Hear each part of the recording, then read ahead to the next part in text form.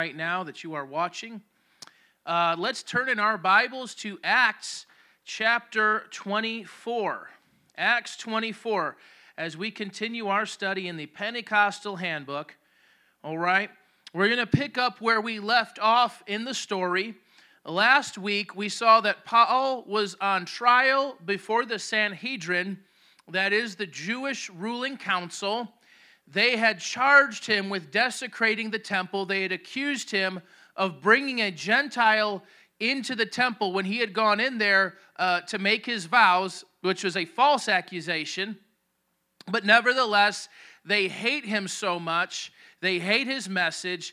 They hate the fact that he is trying to reach out to the Gentile people in the name of the Messiah, so much that not only are they putting him on trial on trumped-up charges, but when they can't get those charges to stick, they plot to kill him. So he's brought before the Sanhedrin. They go on a riot. They're gnashing their teeth. It's a scene very reminiscent. When you look at Acts 23, it's a scene very reminiscent of when Saul had laid it says they laid their coats before Saul when they went to stone Stephen. You guys remember Acts 7? You remember one of the first deacons when he was stoned to death for preaching the truth, right? It's kind of like this. The script has been flipped on Paul now. Now he's not the one sitting there witnessing the martyrdom of a godly saint, but he is actually the one who is on trial. He's being opposed by the Jewish people, by his brethren, right? So now we're picking up in a place called Caesarea, where he was transferred under armed guard because of the plot to kill him. There were more than 40 men who had sworn not to eat before they killed Paul. The commander Lysias got a hold of this news, and then he was, in response to that, putting armed forces around him. And so he was protected there, and now he's going to appear before the governor Felix. So I'm going to read the chapter without comment, and then we'll get into some of the goodies, some of the points that we can find in this chapter. Okay? Acts chapter 24, verse 1.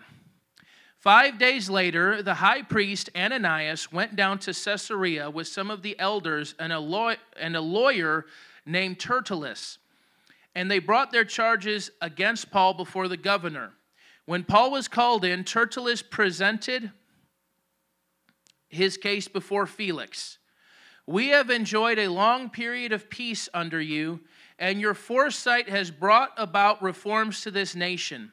Everywhere, in every way, most excellent Felix, we acknowledge this with profound gratitude. But in order not to weary you further, I would request that you would be kind enough to hear us briefly. We have found this man to be a troublemaker, stirring up riots among the Jews all over the world. He is a ringleader of the Nazarene sect and even tried to desecrate the temple. So we seized him, and there's a verse that probably does not appear in your NIV. I think this is verse 7 here. I'm looking at my notes where it's not numbered here. Yeah, verse 7 is missing from the NIV because they see this as a variant that may or may not be original to the text. And Pastor Joe has talked to you all a little bit about textual criticism. And when you see variants like this, that's usually the reason. So let's say you have, if you're a textual critic of the New Testament, and you have, let's say, 1,000 ancient manuscripts of Acts 24, right? Same chapter. And those 1,000 manuscripts produce slightly different readings in terms of the wording, the word order, and so on. Sometimes there's scribal errors and things like that. And so you're comparing 1,000 different readings there, and you're trying to determine from the 1,000 readings, trying to synthesize them and determine what is the best and most accurate, what is the truest to what Luke wrote in the original book of Acts. So that's kind of what textual criticism tries to do in a nutshell.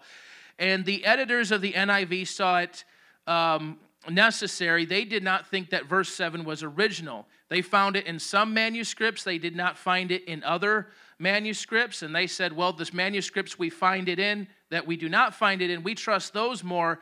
And the manuscripts that it's included, verse 7, we have reason not to think that. Now, whether they're right or wrong is beside the point. Pastor Joe's talked about different approaches. There is a more modern approach, an eclectic approach that's really taking all of these manuscripts into account. There's another approach where they call it TR for short. It's for Textus Receptus, and this was a more limited set of manuscripts on which the King James Bible came to be based on. And there's folks on both sides of that, but just want to make a note of that. And this is what verse 7 says. So we seized him, and we would have judged him in accordance with our law, but the commander Lysias came and took him from us with much violence, according to ordering his accusers to come before you. Now picking up in verse 8. By examining him yourself, you will be able to learn the truth about all these charges we are bringing against him. The other Jews joined in the accusation that these things were true. Now, I want to stop here because I see this as kind of the introduction to what's about to take place. Paul is about to present his testimony before Felix, and that's where we want to spend most of our time today, looking at how Paul shares his testimony, how he responds to the charges laid against him, and then the interaction between him and Felix. So I've already kind of set up the scene here that the Jews have put him on trial on trumped-up charges of desecrating the temple, right? And now these charges are being reiterated before Felix, and it doesn't come without a little bit of what we, pardon my French, a little brown-nosing from Tertullus. They hired a lawyer named Tertullus to kiss up to Felix and say, what an awesome governor he's been. And in fact, he was not an awesome governor. Felix talks about there being great peace under his rule, and that was not the case. More on that in a few minutes. So Felix was not a good guy, not as good as Tertullus was making him out to be, but he's trying to butter him up, right? And then he is reiterating the charges there that he is desecrating the temple, that he's a blasphemer, that he is upsetting the Jewish religion. Now as we get to verses 10 through 21, here is Paul's answer to these charges. When the governor motioned for him to speak, Paul replied, I know that for a number of years you have been a judge over this nation, so I gladly make my defense.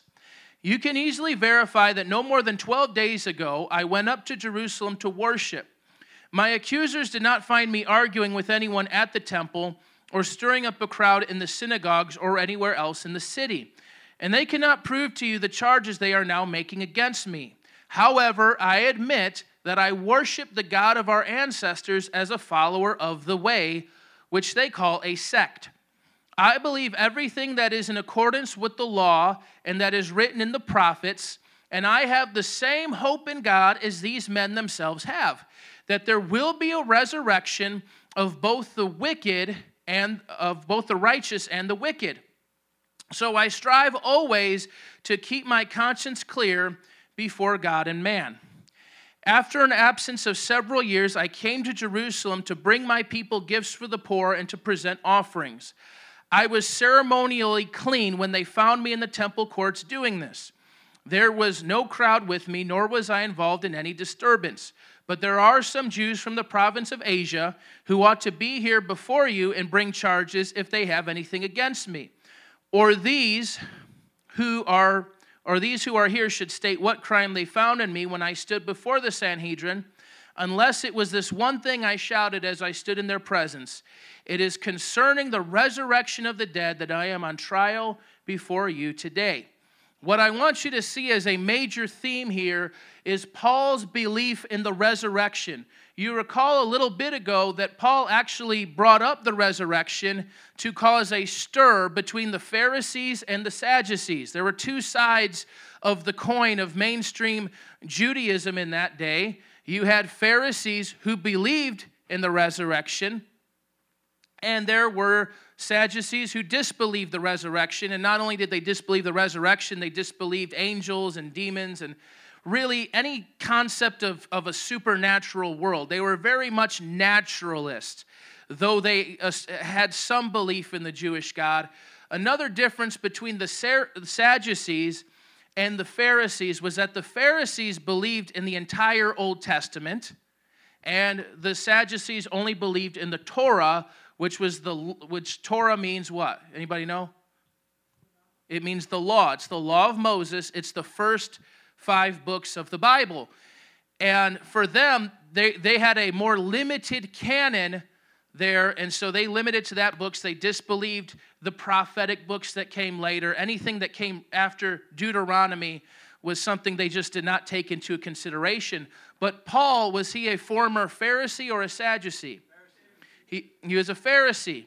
And so he says in his testimony that he says, I believe everything that is written in accordance with the law. So there's the Torah, there's the one section, and that is written in the prophets. Oftentimes when you see the New Testament referencing the Old Testament, they don't call it the Old Testament, for one. They don't call it that. In fact, if you were to bring it up to a Jew today, they'd be a little offended because to them it's still their current testament. But it's referenced as the law and the prophets. Jesus in Luke 24, he talks about all that is written in the law, the prophets, and he includes the Psalms there as a division of the Scriptures. I'm going to give you a little Hebrew lesson. What the Hebrews call the Old Testament, or what we call the Old Testament, the Hebrews call the Tanakh. Everyone say Tanakh. Okay. T is for Torah. Everyone say T is for Torah. N is for Nebaim. Yeah, right. And K is for Ketuvim. Yeah, that's it. So you insert the vowels there, the A's, you have Tanakh, T-N-K, T-A-N-A-K, right? That is the Tanakh, the Torah, which is the law, the Nebaim, which is the prophets, and the Ketuvim, which are the writings. So Jesus was Jewish, so when he referenced the what we call the Old Testament, he called it the law and the prophets. Paul is very much the same way. Also, just wanting to stress once again, as a Pharisee, he believed all of it. Amen? And not just the Torah, but the Torah and the prophets and everything else that we find in the first 39 books of the Bible. What I also want you to see here is that Paul had always believed and had hope in the resurrection. As a Jew, think about his BC days, man, right? As an ex-Pharisee, right? As a Hebrew of Hebrews from the tribe of Benjamin, circumcised on the 8th day, there were a lot of things that Paul was wrong about, amen? Doctrinally, there were things that he misunderstood. There were things that he did not get right. His heart was wrong in many ways, as well as he was a violent persecutor of the church, as he himself said, he was a blasphemer in his BC days. He urged people to blaspheme God because, as he understands it in retrospect, when I was telling people to deny Jesus, I was asking them to blaspheme. And now he looks back and says, man, that's what I was doing. But if you were to ask him in those days, he would say, I'm serving God to the best of my ability, the best I know how. Paul was wrong about a lot of things as a Pharisee, but he was right about a lot of things as well. One of the things he was right about was his hope in the resurrection. The only difference between the Pharisee, and I know there's no difference between Saul and Paul, we talked about that, like the name change is not significant, right? It's just different language, different context, right? It's no mystical thing there. It's not like when Jacob becomes Israel or Abram becomes Abraham, Saul becomes Paul. That's not the case, right? But let's just say you have Saul the Pharisee and Paul the apostle, right? And there's a sense of continuity. They're both incredibly driven, right? They're zealous, and they have a great hope in the resurrection, and they're following God the best way they know how.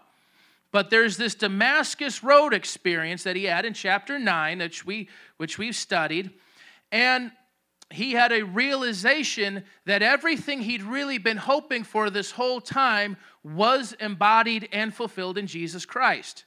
You see, there is a great sense of continuity between the Old and the New Testament. Look at Luke 24, actually. Look at Luke 24, verse 44.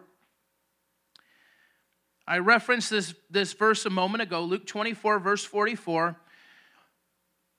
It says, he said to them, This is what I told you while I was still with you. Everything must be fulfilled that is written about me in the law of Moses," that's Tanakh, right? That's Torah, rather, out of the Tanakh. "The prophets, the Nebi'im," right? "And the Psalms," which can represent the Ketuvim, the writings, right? Everything that is written about Jesus in the Tanakh, our Old Testament, must be fulfilled. Verse 45, "Then he opened their minds so they could understand the scriptures. He told them, 'This is what is written. The Messiah will suffer and rise from the dead on the third day, and repentance for the forgiveness of sins will be preached in his name to all nations, beginning at Jerusalem. You are witnesses of these things.'" One of the key differences between Saul the Pharisee and Paul the Apostle is that his mind was open to understand the scriptures. The same scriptures he'd studied his entire life suddenly made sense as they were being fleshed out in living color. That there was a man in his own day named Jesus, came out of nowhere, came out of Galilee, right? Or Nazareth, rather. But he ministered in Galilee. They said, no prophet comes from Nazareth, and yet here he is coming out of Nazareth. There was a man of his own day who fulfilled all of the prophecies concerning the Messiah. And that was another thing he had right. He had a Jewish longing for the Messiah. In the first century, in that day, many Jews were hoping for two things, the Messiah and the resurrection. Jesus fulfilled both. And he suddenly understood it. So there's a great deal of continuity between the Old Testament, or the Tanakh, and then the New Testament. And Paul understood that.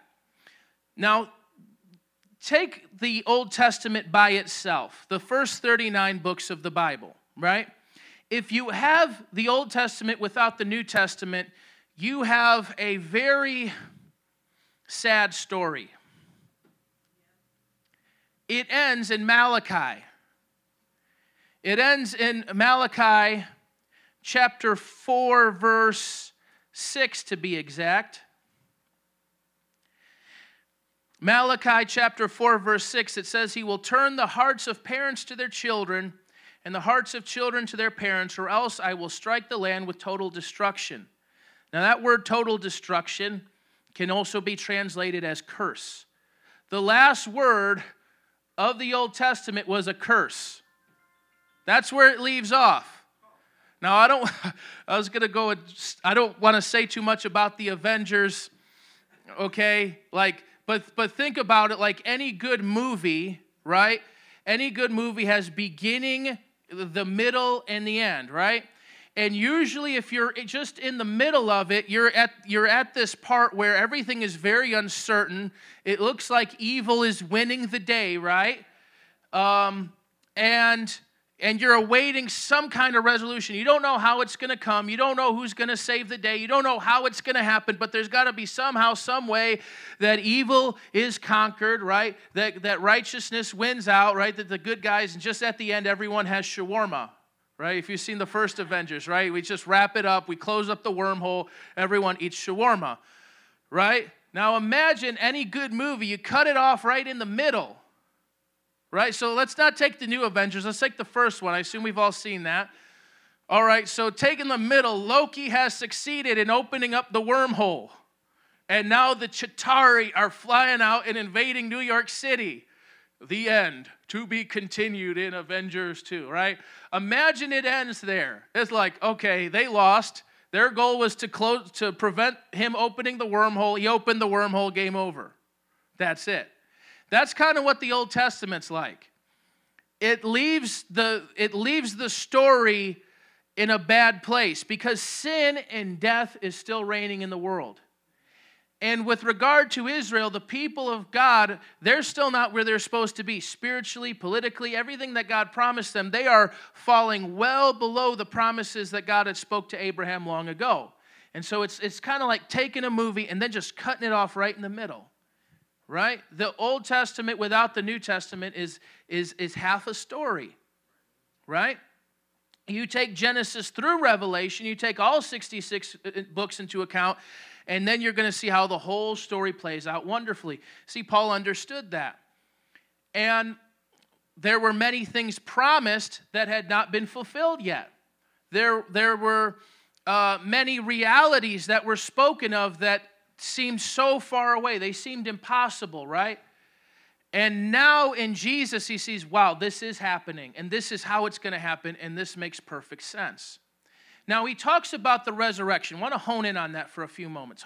About the resurrection of the dead, because he states twice that this is what he was on trial for.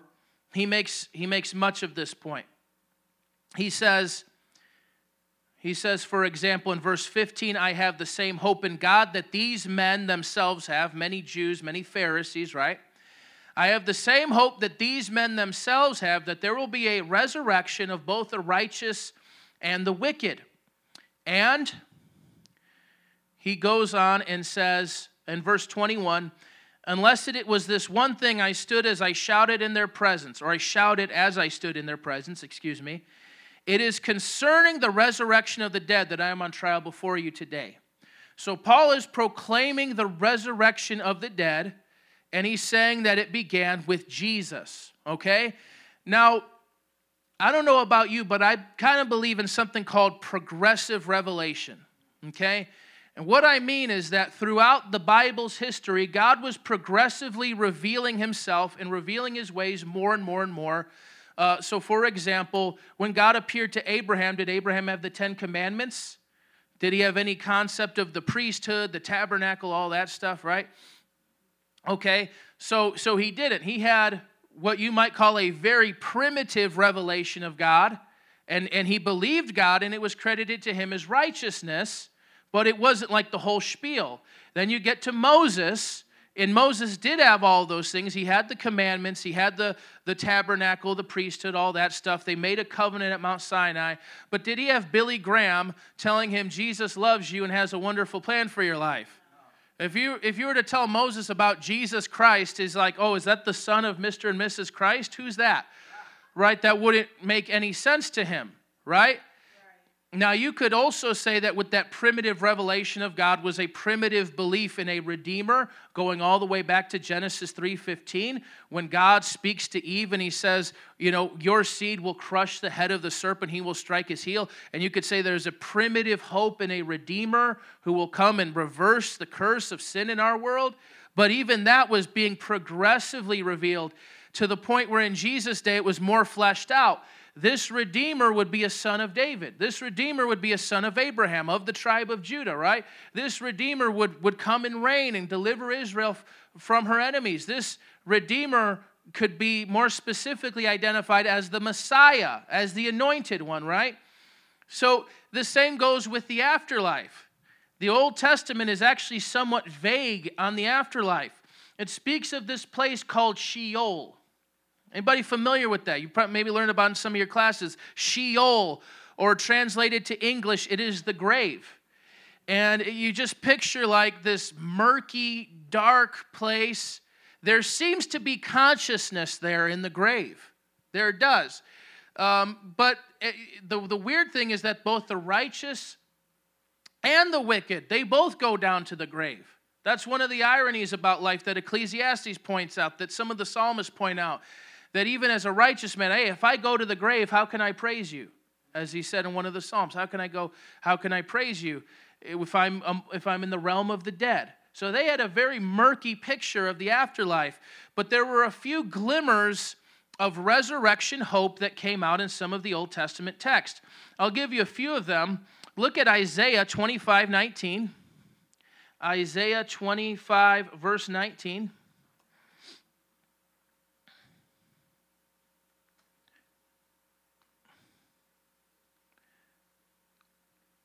Maybe that's 26. Make sure I have that right. Yes. Isaiah 26:19. But your bodies will live, Lord. But your dead will live, Lord, I should say. But your dead will live, Lord. Their bodies will rise. Let those who dwell in the dust wake up and shout for joy. Your dew is like the dew of the morning. The earth will give birth to her dead. Now, this, again, is part of that progressive revelation because it's just this one verse. You can't get an exhaustive doctrine of the resurrection from this one verse, but you see the language. bodies, dead bodies that are coming out of the earth, being reinvigorated and brought to new life. Not like zombies. This is not some zombie apocalypse verse. This is like they are coming to life, refreshed, restored, renewed, right? And he's saying this is what what's going to happen to the Lord's people. You have also Daniel 12, verses 3 and 4, or rather verses 2 and 3. Daniel 12, verses 2 and 3.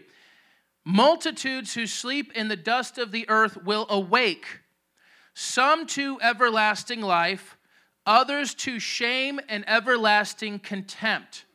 So Daniel came a couple of centuries later than Isaiah did, right? And he's getting a fuller picture that not only are these dead people rising, their bodies are coming up out of the earth and they're rising, but there's what we would call a dual resurrection. And this is what Paul exactly says. There's a resurrection of the righteous and a resurrection of the wicked. And the Jews, they began to pick up on this, right? Because when you get to Jesus' day, you have the Pharisees who believe in the resurrection. And then you have the Sadducees who test Jesus with questions like, well, say there's a woman who is married married to a man, he died, right? You guys know that test, right? They're trying to puzzle Jesus. A woman marries a man, he dies, she marries his brother out of the what's called the Levirate law, which is a custom where a man will marry his brother's widow to keep his name going so they can have children in his name. Okay? So let's say she ends up marrying 7 brothers, each of them dies in succession. Whose wife will she be in the resurrection? So they're trying to test her, but this presumes that there is a common belief had among the Jewish people in the resurrection, right? And then in the case of Lazarus, look at John 11. Look at John 11. When Lazarus has died, look at 11:23. When Lazarus has died, and Martha is speaking to Jesus about this, Jesus said to her, "Your brother will rise again." That's verse 23. Verse 24, Martha answered, "I know he will rise again in the resurrection at the last day." Do you see what's implied there? She has a preconceived notion that there will be a resurrection of the dead at the last day. It's going to be a future resurrection. It's going to be a universal resurrection. In other words, everyone's going to rise at the same time. That's why it's waiting till the very end of history. Whenever God decides that the last day will be, he's going to come back and he's going to raise the dead, right? And so she understood this. This was a common belief in the days of the Jewish people. And now Paul is understanding this, right? His mind was open to the scriptures. He's understanding what Isaiah was talking about. He's understanding what Daniel was talking about. And he's taking this hope that he's always had, that he's always been taught, and it's not being refuted by Jesus coming. Jesus didn't come and say that's all wrong. He said, no, I've come to fulfill it, right? And he's come to fulfill the Jews' hope in the resurrection. That's why one of my favorite passages, 2 Timothy 1, verse 10, says this, and this is a key phrase here, in terms of progressive revelation, especially with regard to the afterlife. It says, "But now it has been revealed through the appearing of our Savior, Christ Jesus, who has destroyed death and has brought life and immortality to light through the gospel." Says it all, doesn't it?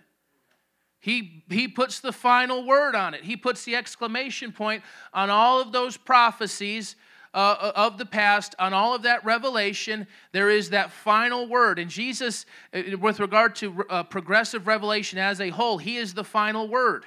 Amen? Hebrews 1 says that in times past, in various ways, God spoke to us by the prophets, but in these last days, he has spoken to us by his Son, who is the radiance of his glory and the exact representation of his being. So he brings the full revelation of God. He brings the full revelation of salvation. He brings the full revelation of what the afterlife is. And friends, let's take note of this. The resurrection is our hope. Our destiny is not to be disembodied spirits in heaven, okay? Many people caricature heaven as a place where you sit on a cloud as a fat little baby plucking a harp. We need to get that idea out of our mind. Our destiny as believers is to live in resurrected, glorified bodies, to be with Jesus and to be like Jesus and to reign with Jesus, right? That is our hope. We're going to live in a real world. We're going to eat food. We're going to work. We're going to have jobs. And we're going to live forever in glorified bodies. We often miss this when all we do is say, hey, believe in Jesus and you'll go to heaven after you die, right? We're not saying everything that needs to be said. When the New Testament, when they talk about the blessed hope, they're not just talking about going to heaven after you die. That's part of it.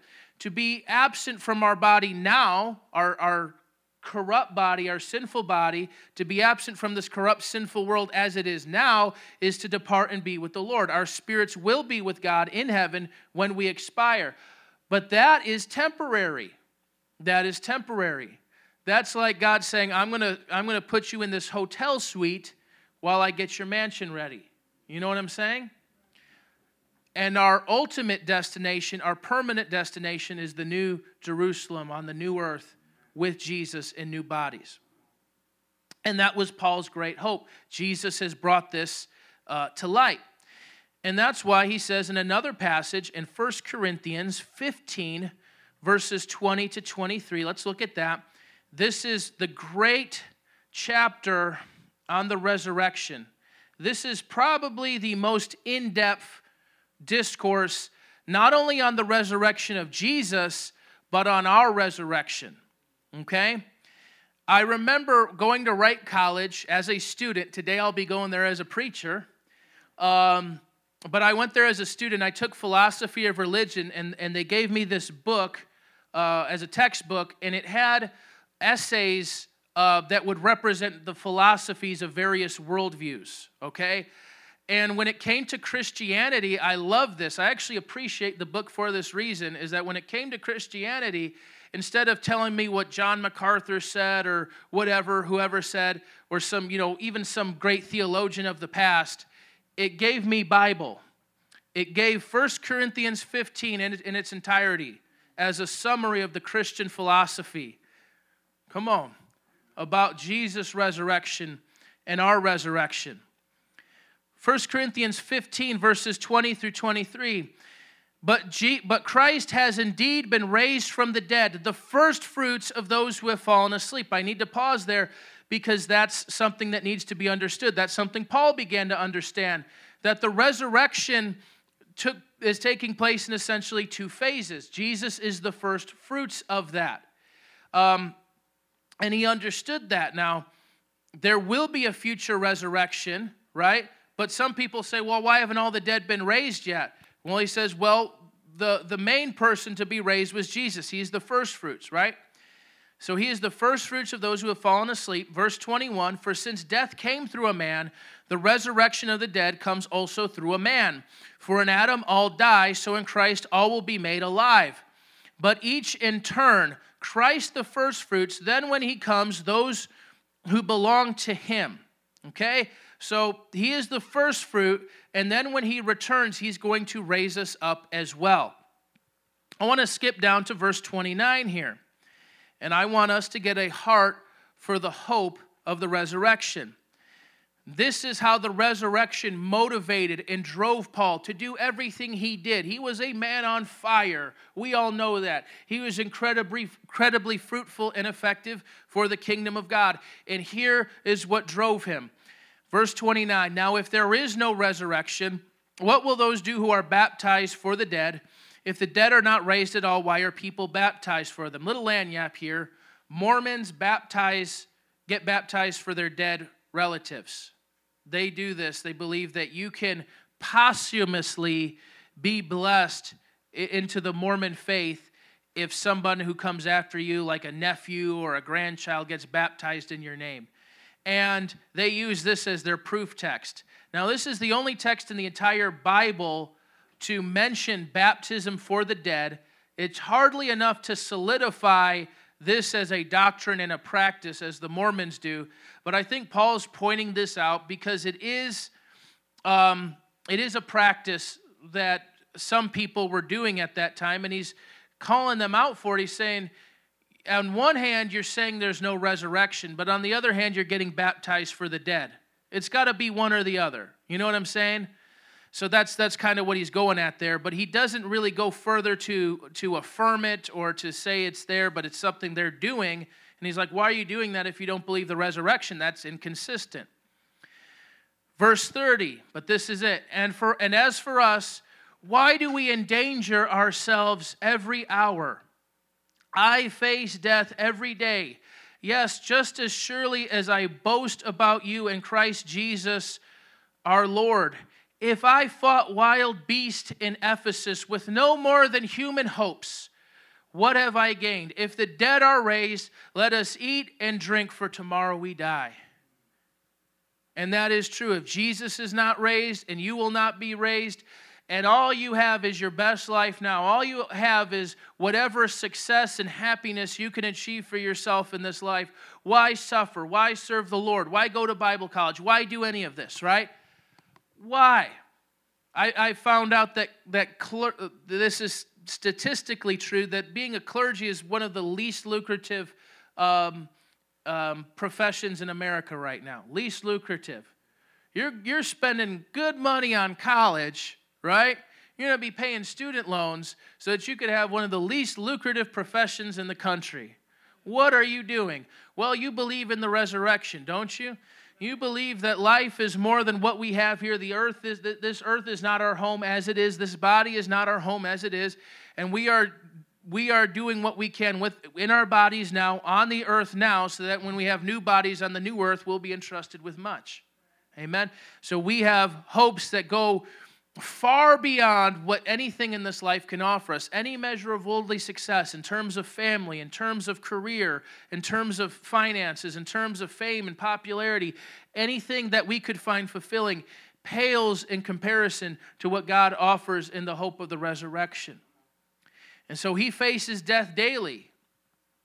He faces death daily for that reason. For him, it's all gravy. I'll use up this body because Jesus is going to give it back to me. Right? Just like, you might use up some clothes playing football or something, get them muddy, get them sweaty, get them smelly, take it to the dry cleaner, get it back crispy, right? But this is even greater than that, right? It's like you take your busted old clothes and then you get back in an Armani suit. You know what I'm saying? It gets turned into that. You know what I'm saying? It's maybe a way to think about it, because he talks about it like that. He talks about the perishable, the mortal, being swallowed up by what is immortal, the earthly, the base, being swallowed up by glory and life. Our resurrection bodies will be glorious and eternal and beautiful. We'll all be beautiful. No one's going to be fat. No one's going to wear glasses, okay? No one's going to get diabetes, amen? No one's going to get Hodgkin's lymphoma. Nobody's going to have lupus, you get me? And the temptation of sin. That's another thing. Our bodies are bodies of death. Why do you face temptation? Why do you sometimes, you don't need the devil to tempt you, you don't need the world to tempt you. It's not that there's a Dr. Jekyll and Mr. Hyde. It's your flesh. And your flesh will be redeemed from the curse of sin in every respect. That is our hope. All right? So that's what drove Paul. Amen. Let's get on to what he goes on to say in his discourse with Felix. Verses 22 to 27. Then Felix, who was well acquainted with the way, adjourned his proceedings. When Lysias the commander comes, he said, I will decide your case. He ordered the centurion to keep Paul under guard, but to give him some freedom and to permit his friends to take care of his needs. Several days later, Felix came with his wife Drusilla, who is Jewish. He sent for Paul and listened to him as he spoke about faith in Christ Jesus. And as Paul talked about righteousness, self-control, and the judgment to come, Felix was afraid and said, that's enough for now. You may leave. When I find it convenient, I will send for you. At the same time, he was hoping that Paul would offer him a bribe So he sent for him frequently and talked with him. When 2 years passed, Felix was succeeded by Porcius Festus, but because Felix wanted to grant favor with the Jews, he left Paul in prison. All right, so let's talk about this interaction. A little bit about Felix. This is from the Expositor's Bible Commentary. Antonius Felix was born a slave and freed by Antonia, the mother of the Emperor Claudius. He was the brother of Pallas, who was also a freedman of Antonia, and became a good friend of the young prince Claudius in the imperial household. Through the influence of Pallas in AD 48, Felix was appointed to a subordinate government post in Samaria under provincial governor Ventidius Cumanus. In AD 52, Claudius appointed him governor of Judea when Cumanus was deposed, an office usually reserved for the freemen of the Roman equestrian order, which was obtained through the intrigue and support of the governor of Samaria, Quadratus. Fascinating. During his governorship, insurrections, here's where we get to what's relevant. We're talking about the character of the man. I'm not dismissing, by the way, history and knowing it, but that doesn't get me up in the morning as much. But let's look at the character here, okay? Let's look at the heart of this man. During his governorship, insurrections and anarchy increased throughout Palestine. Try as he would to put down the uprisings and regain control, his brutal methods only alienated the Jewish population more and led to further disturbances.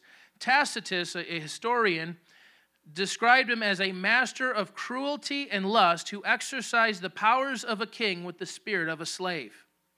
Despite his low birth, Felix had a succession of 3 wives, each in her own right a princess. The first was the granddaughter of Antony and Cleopatra, making Felix the grandson-in-law of Antony. The third was Drusilla, the youngest daughter of Agrippa I, who was unhappy as the wife of Azizus, king of Emesa, and whom Felix desired because of her beauty, and who was persuaded through the intervention of a Cyprian magician named Atomus to leave her husband for him. Nero recalled Felix to Rome sometime during AD 59. Nothing is known about his subsequent fate. We learn a little bit about him, that what Tertullus said about him was just, again, it was kissing up. It was not true. There was not peace under Felix in the region of Judea. There was not peace. In fact, there was a lot of uprising and strife.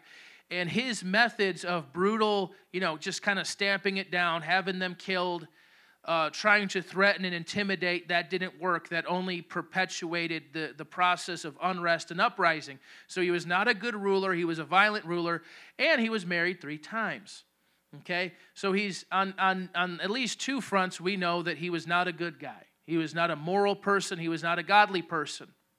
And we know he was also pagan. He was not a Christian or a Jew, but it does say, notice, that he was familiar with the way. He was familiar with the Christian message that had been spread at that time. So he had some familiarity, but he certainly was not a believer in Christ. But notice what Paul did here. It says he sent for Paul and listened to him as he spoke about faith in Christ Jesus. Paul was preaching to him, was preaching the gospel to him. And it goes on, it says, as Paul talked about righteousness, self-control, and the judgment to come, Felix was afraid and said, that's enough for now, right? You may leave, right? When I find it convenient, I will send for you.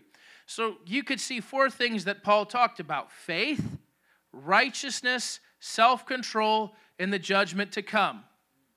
So when Paul gets an audience with this powerful man, not only is he powerful in a general political sense, he has some sway. Hey, maybe he can get Paul a new meeting place. Maybe he can build Paul his own building, right? And he could get the permits and all that stuff out of the way. He can favor Paul. He can really help Paul's cause, right? Not only that, but Paul's on trial at the same time. I mean, he also kind of holds his life in his hands. And so what does Paul do when he has an audience with this ruler?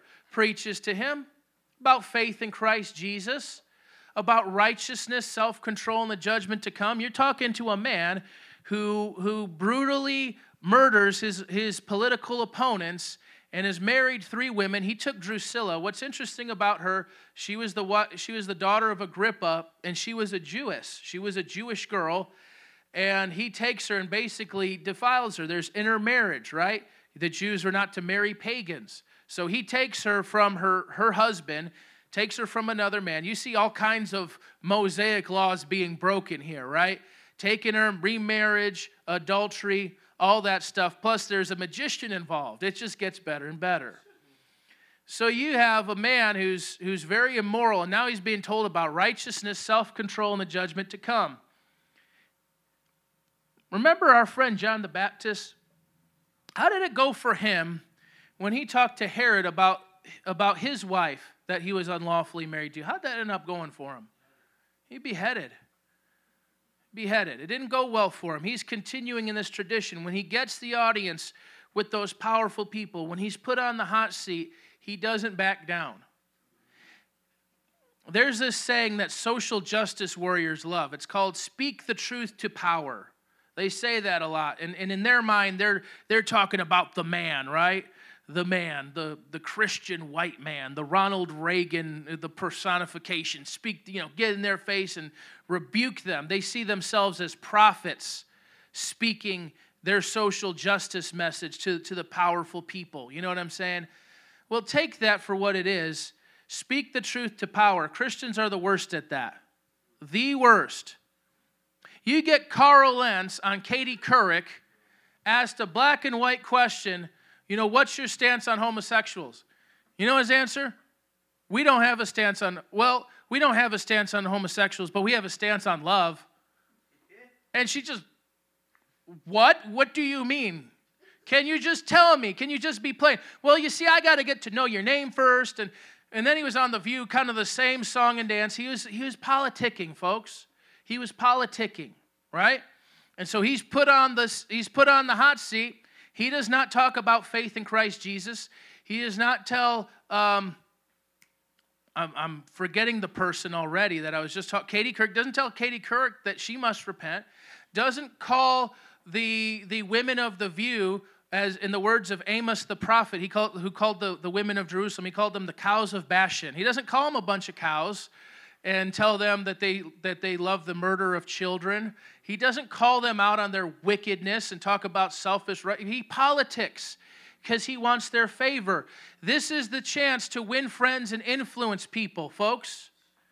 And by the way, in some Bible colleges, not SUM, praise God, but in some Bible colleges, church growth and cultural engagement are code words for win friends and influence people.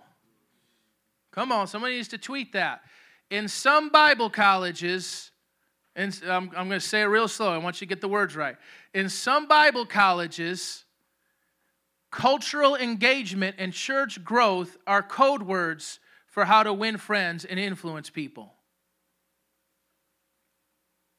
And now it's his chance, right?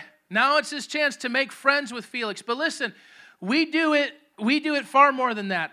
Carl Lentz is an example, but listen, take Donald Trump. I think Donald Trump's been married 3 times, if not more. And you have a lot of evangelicals that are around the man. I wonder, I don't know what happens in closed-door conversations, but I wonder, has anybody discoursed to him about righteousness, self-control, and the judgment to come? Has anybody shared with him about faith in Christ? Donald Trump's public statements concerning Christianity reflect he's not a Christian. He's said in many ways things that outwardly deny the gospel, okay? And the way he's lived his life reflects he's not a Christian, right? But who's sharing about faith in Christ Jesus? Who's correcting him? Who's telling him that he can't save himself? Who's telling him that he's not a good enough person, right?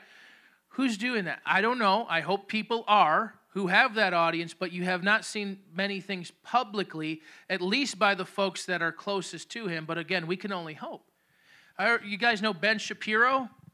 Okay, Ben Shapiro, he's a nice Jewish boy. He's a journalist, speaker. He has the Daily Wire, this conservative news source, and a lot of Christians love to share his stuff because he agrees with us on so much worldview, social issues, right? Like you'll share his video, it says, Ben Shapiro destroys feminists. right? I was listening to a dialogue that he had with another guy, Jordan Peterson. And Jordan Peterson, he's not a Jew, but he has somewhat of a Judeo-Christian worldview. He's a professor up in Canada, and he's getting a big following among conservatives because he dares to say stuff like, there's only two genders. You know what I'm saying? So he's getting in a lot of trouble up there in Canada. And us conservatives, we love him for that. We love him for his boldness, right? And because we agree with him on so much. Anyway, you have a dialogue between Jordan Peterson and Ben Shapiro on religion. And Ben Shapiro, long story short, is giving the most ill-informed version of Christianity as he understands it. He's actually very sympathetic to Christians, doesn't have any problem with them whatsoever. So it's not like when some God hater is giving their version of it, but it's still very misinformed and it's way off. But he's saying stuff, it's like, but I haven't had any Christians tell me otherwise. I have not, nobody's given him the straight story. Why? Because when they get around Ben Shapiro, they know, hey, this is my chance to win friends and influence people. We're allies, you know? The enemy of my enemy is my friend, right? Since he opposes feminism and abortion and all that stuff, he's just going to be my friend. You know, the gospel comes later, but first, and think about what we're doing here. Not only are we trying to suck up to the guy, we don't want to lose his favor, but we're placing this social cause above the gospel. I hate abortion with a passion, and I'm glad he does, and I like the stuff he says. Don't get me wrong, right? That's a hill to die on, right? But I can't place that above the gospel. Oh, boy's still going to hell if he's pro-life. If he's a pro-life Jew and he doesn't believe in the resurrection, as Paul says in this very chapter. Why doesn't someone open his scriptures and show him, hey, the story's not over, right? The curse is still in effect. The people of God are still in a spiritual exile. They're in a fallen state. Let me show you about the son of David, the son of Abraham. Who's done that? And according to him, nobody, none of the Christians he's been meeting, and I'm sure he's rubbed elbows with many, nobody's done it for him yet. And so what do? We can do what I'm doing right now and just stand there and criticize them. Criticize the Christians who haven't said anything. But what about us? If you're faithful in little, you'll be faithful with much. What about the people around you? What about friends and family members and co-workers? Will you share about faith in Christ Jesus? Will you discourse about righteousness, self-control, and judgment? Will you tell your friend who's your coworker who's sleeping with his girlfriend, listen, you guys are living in sin. Did you know that? Will we do those things? And listen, it could have went a lot worse for Paul. I mean, he could have been handed over to the Jews and they could have had their way with him theoretically, right? We know God was in control. This was even prophesied. This was used by God to bring Paul into Rome. So it was all in God's hands. All I'm saying is, even though it could have went a lot worse, it didn't really, on the surface, go great. He left him rotting in there for 2 years. And why? Because he wanted favor from the Jews.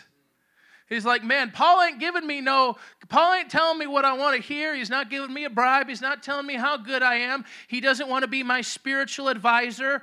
He just wants to rebuke me and tell me I'm going to hell, right? Forget this guy. The Jews, man, I want to get their favor. I want to get in with them. I want to be on their good side. Paul ain't telling me what I want to hear. Come on. Well, we have a few minutes yet, and I just want to bring this to a close by just summarizing the 3 points. And if you're taking notes, I hope you are. There's 3 points that I wanted you to get from this message here, from Acts 24. The first is that the Old Testament, or the Tanakh, without the New Testament, is a sad and incomplete story. That's the first thing, right? The second thing is that Jesus brings life and immortality to light through the gospel. And so our great hope, and the reason we live, and the reason we serve, and the reason we sacrifice, the reason we humble ourselves, and we could be doing anything out there.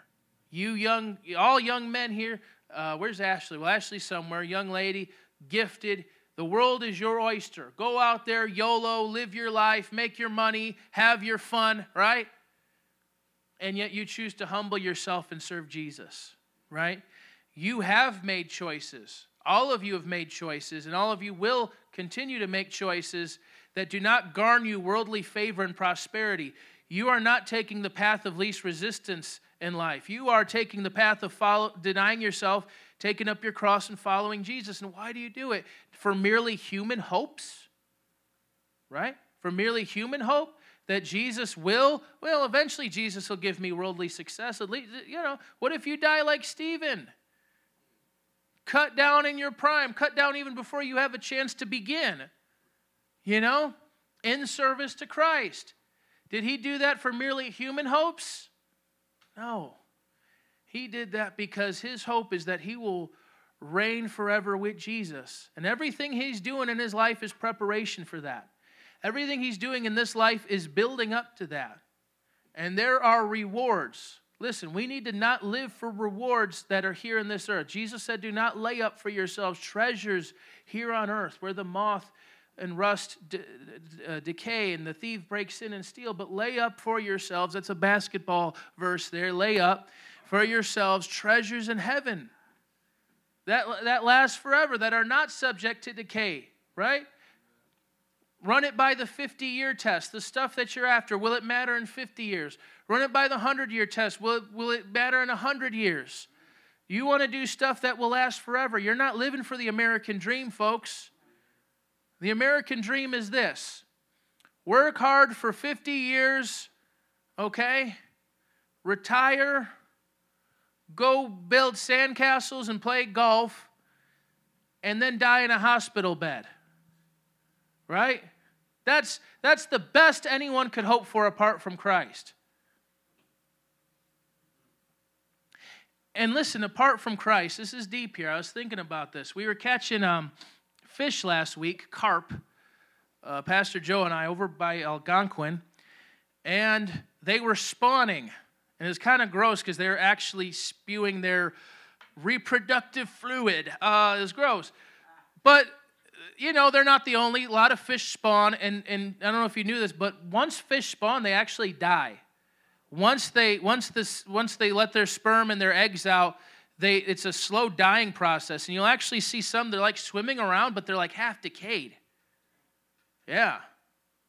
It's crazy because they're in the process of dying, even as they flop around and swim and stuff. They're in the process of decaying.